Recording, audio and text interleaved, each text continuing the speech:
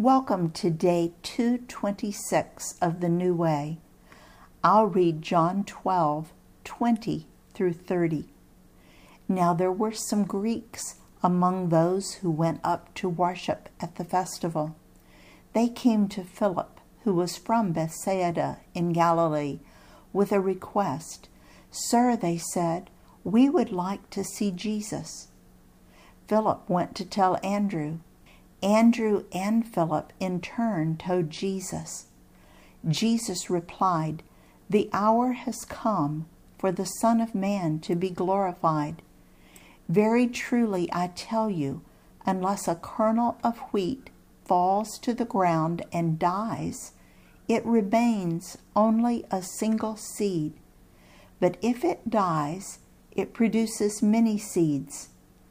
Anyone who loves their life will lose it, while anyone who hates their life in this world will keep it for eternal life. Whoever serves me must follow me, and where I am, my servant also will be. My Father will honor the one who serves me. Now my soul is troubled, and what shall I say? Father, save me from this hour? No! It was for this very reason I came to this hour. Father, glorify your name." Then a voice came from heaven. "I have glorified it, and will glorify it again." The crowd that was there and heard it said it had thundered. Others said an angel had spoken to him. Jesus said, "This voice was for your benefit, not mine." I'll reread John 12:24. "Verily, truly, I tell you, unless a kernel of wheat falls to the ground and dies, it remains only a single seed. But if it dies, it produces many seeds." You've planted seeds and watched them grow. You know that as the seed germinates, it essentially falls apart, and the plant emerges from it. If it grows and becomes a healthy plant, it will produce more seed than what was planted.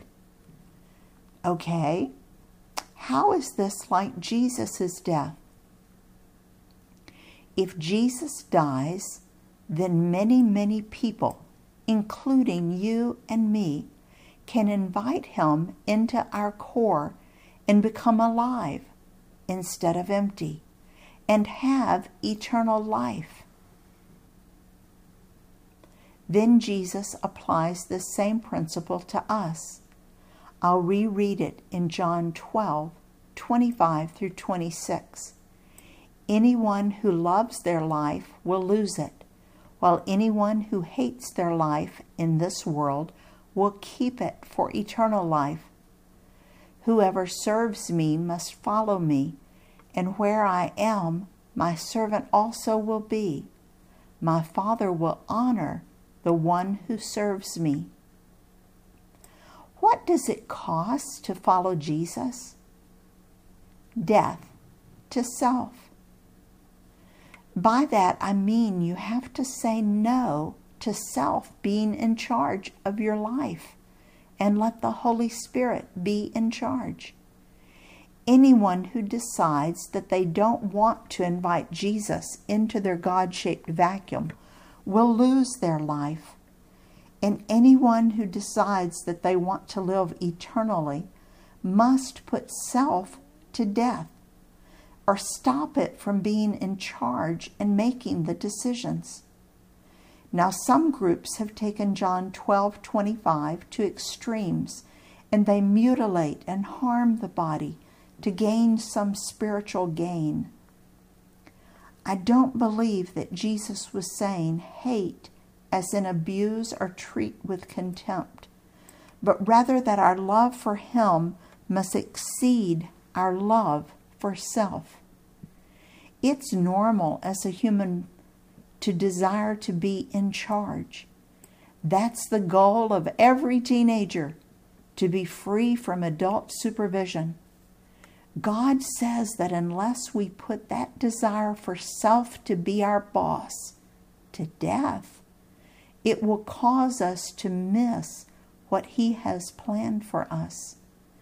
To willingly become obedient to Jesus results not only in eternal life, but abundant life. Jesus says there will be a reward for the one who chooses to serve Him instead of self. Did Jesus practice what He preached? I'll read John 12, 27 and 28, and you look for ways that Jesus put His self in submission to God's will. John 12, 27 and 28. Now my soul is troubled, and what shall I say? Father, save me from this hour? No, it was for this very reason I came to this hour. Father, glorify your name. Then a voice came from heaven. I have glorified it and will glorify it again. I believe that Jesus was fully human and wanted to live. I believe that He chose to say no to self in order to obey God's plans for Him. What happened when Jesus made this statement of commitment to God? Here's another instance of God speaking verbally so that all could hear. Wow! Can you imagine being there? I wonder if Jesus' followers heard and understood it, and the empty people just heard thunder. I don't know, but apparently John heard the voice and recorded it here for us.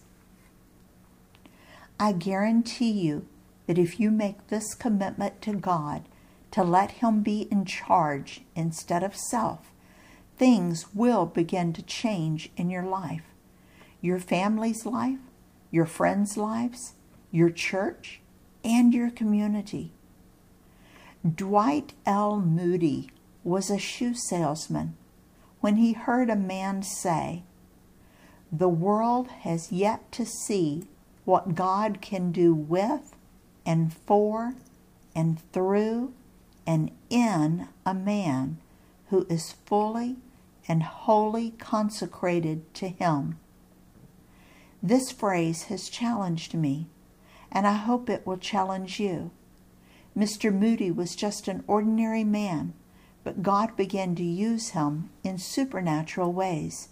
He became one of the greatest evangelists of the 19th century, preaching all over America and Great Britain, and leading thousands and thousands of people to Jesus. In his service, Dale.